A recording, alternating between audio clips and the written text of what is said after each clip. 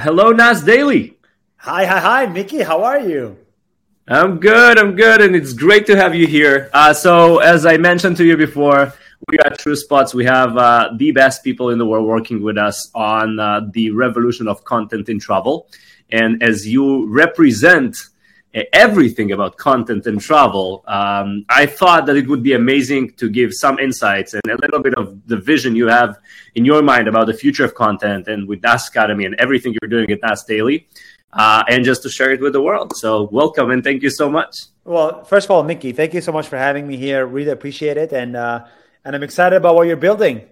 I think what you're building is needed. This is great. And I think, because you're an advisor at the company, we have to say that out loud.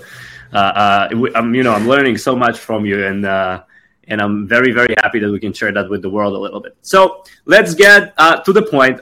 You've been creating content. Everybody knows you in the world, and that's amazing. And you've been creating content for how many years now? I'm close to 6 now. I started in 2016 April. So in 3 months, it'll be 6 damn years. Wow. Man, crazy. Wow. We need to celebrate that. So tell me a little bit about the evolution and how do you see content when you started? How do you see it today? And how do you see the future of content and how it affects people? Yeah. That's a great question. So when I started, content was meant to be free. When I started, it was like content had no value. NFTs were not a thing. You just make videos and you're not, as a creator, you're just like an afterthought. What really mattered when I started was the user, the consumer, not the creator. And it was the idea that, look, we can build a social network by enabling user to communicate with another user. That was the idea. But then after a while, it became clear that the user, for them to interact with each other, they need a catalyst. They need somebody in the middle to create content to make them interact. And all of a sudden, over the last 6 years, the creator became center of attention. And that's what social media platforms started to focus on. So now, for some reason, we're a lot more important. What we do is a lot more important. But certainly when we started, it wasn't the case. So you see a lot of this whole, creator economies popping up. Creator funds are popping up. Creator monetization is popping up. Creator platforms are popping up. And, I think that's exciting. I think that's exactly what the world needs. Yeah, and when you're looking at the future, so you've been observing the whole evolution. And so now creators are in the center and you're building a platform for the creator economy for education today, but it will expand to other stuff as well. We're building something for the travel space. Yes. And there are many, many, many, many new ventures supporting those creators. How this all will become just one large synergy at some point? How do you see the future of content creation? That's a very good question. I actually... I'm not sure if there will be consolidation. Maybe there will be. But I think in the future, I do see verticalized approaches, right? Which is a platform that specializes in travel and, travel, helping travel creators monetize. A platform that specializes in fitness creators. Another one that specializes in comedy. It seems to be happening, that approach. Now we're building a lot of different verticals. In the future, I think it's all going to become into one. In the future, it's just going to be one big company. But for now, I think we're still in that phase in which we're building different things. So you think there will be a consolidation at some point? There almost always is. Humans love just to deal with one thing, one phone, one partner, one husband, one wife, one Gmail, one everything. They just don't like multiple. They just like one. I actually agree very, very much that there will be a lot of verticalized approaches. And the reason is because the needs are different, right? Travel creators need different tools than, fitness creators, than education creators. And you see many, many, many new segments popping up. So this thing is happening. And on the consumer side, there are different needs that content can solve. And this is, basically what we do at True Spots with travel content. And the same thing you're doing at NAS Academy with the idea that you help other content creators become content creators by giving the content creators the stage to teach, which is amazing. And so I do think that there will be different corporations. I don't think there will be just one consolidation, because it's very, very hard to focus on many of the segments. But I think there will be, 5 main large corporations supporting creators in different sectors, such as travel, such as education, such as fitness, etc. That's for the next 5 years. I agree with you. But it will be different in the next 50 years, I think. Right, but in 50 years we can discuss metaverse as well, which is becoming a thing now, and we can discuss, so many ways to create.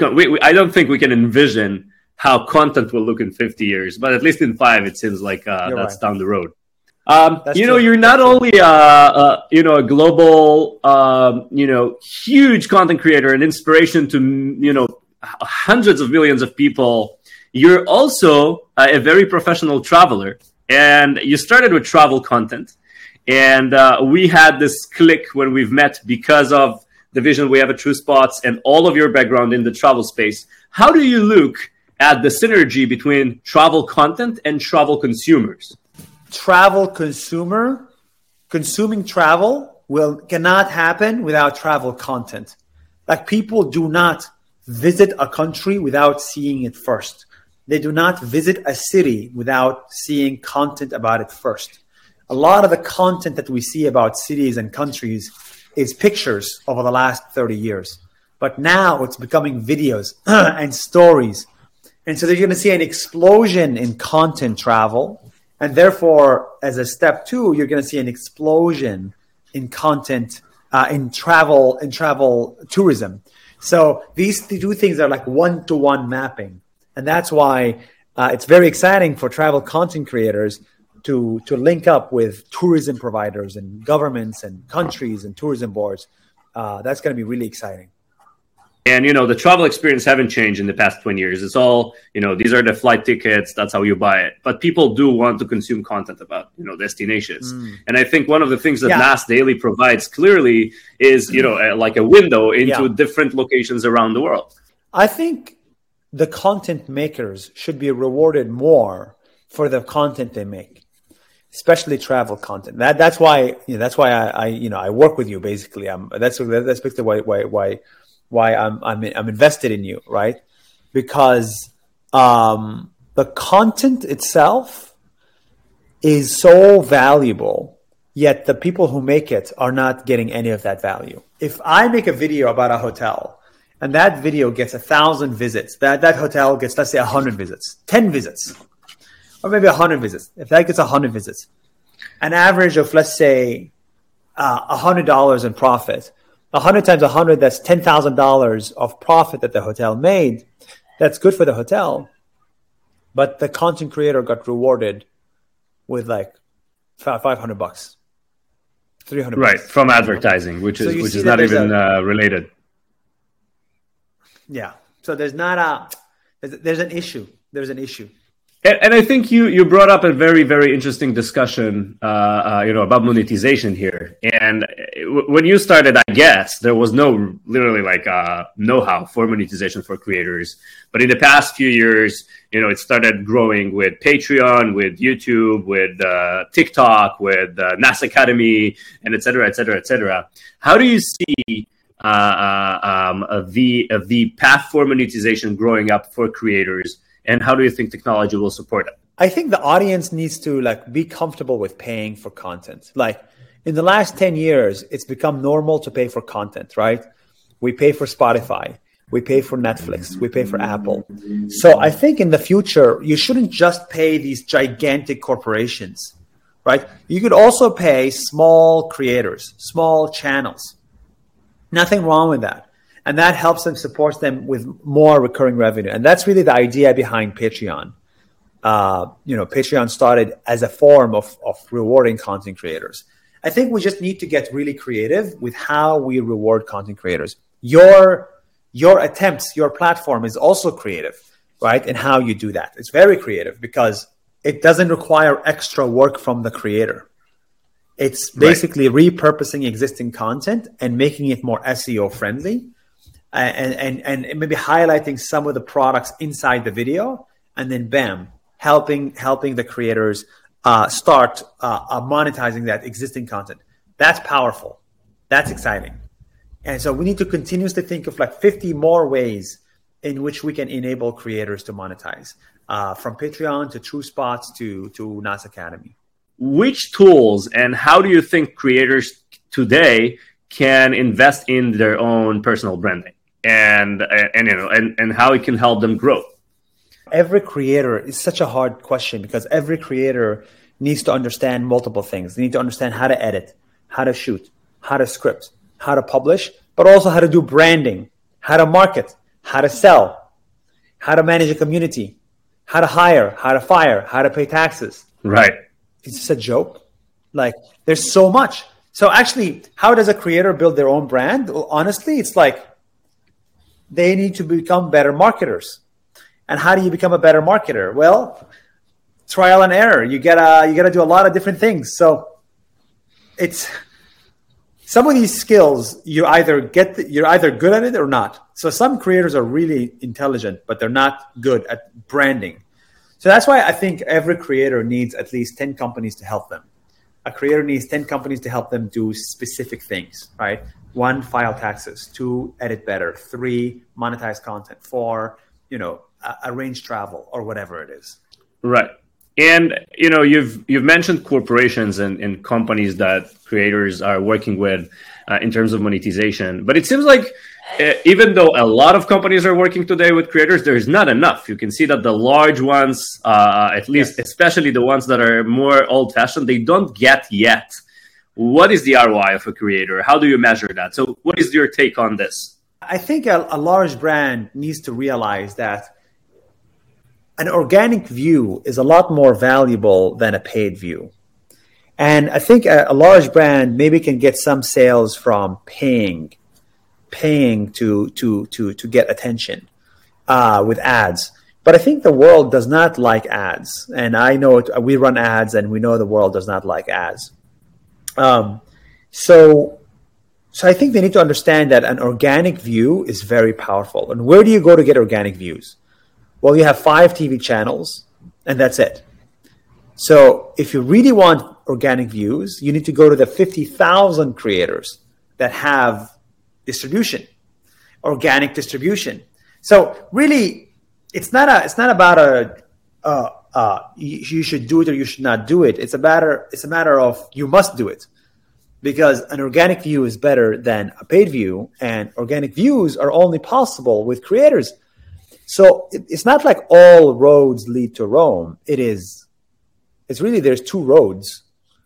One is tricky, the other one is tricky, but it's only 2 roads, and you got to take both of them. Got it. So you're basically saying the combination, basically, of both would be the best in terms of ROI. I think the combination is really important. Really important. Yeah, really important.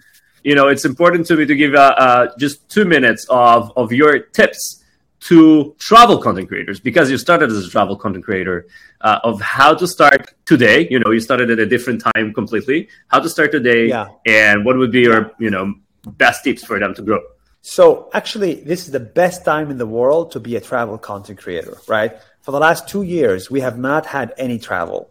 So everybody is dying to see the world. Everybody's dying to go around.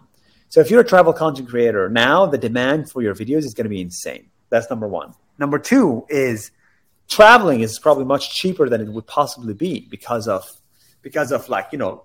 low rates in specific areas. So my advice is actually, if you're a travel content creator, look at the world strategically. Do not necessarily think of, okay, where do I like to travel? Think about, okay, where do people like to travel? And let me go there and make that content.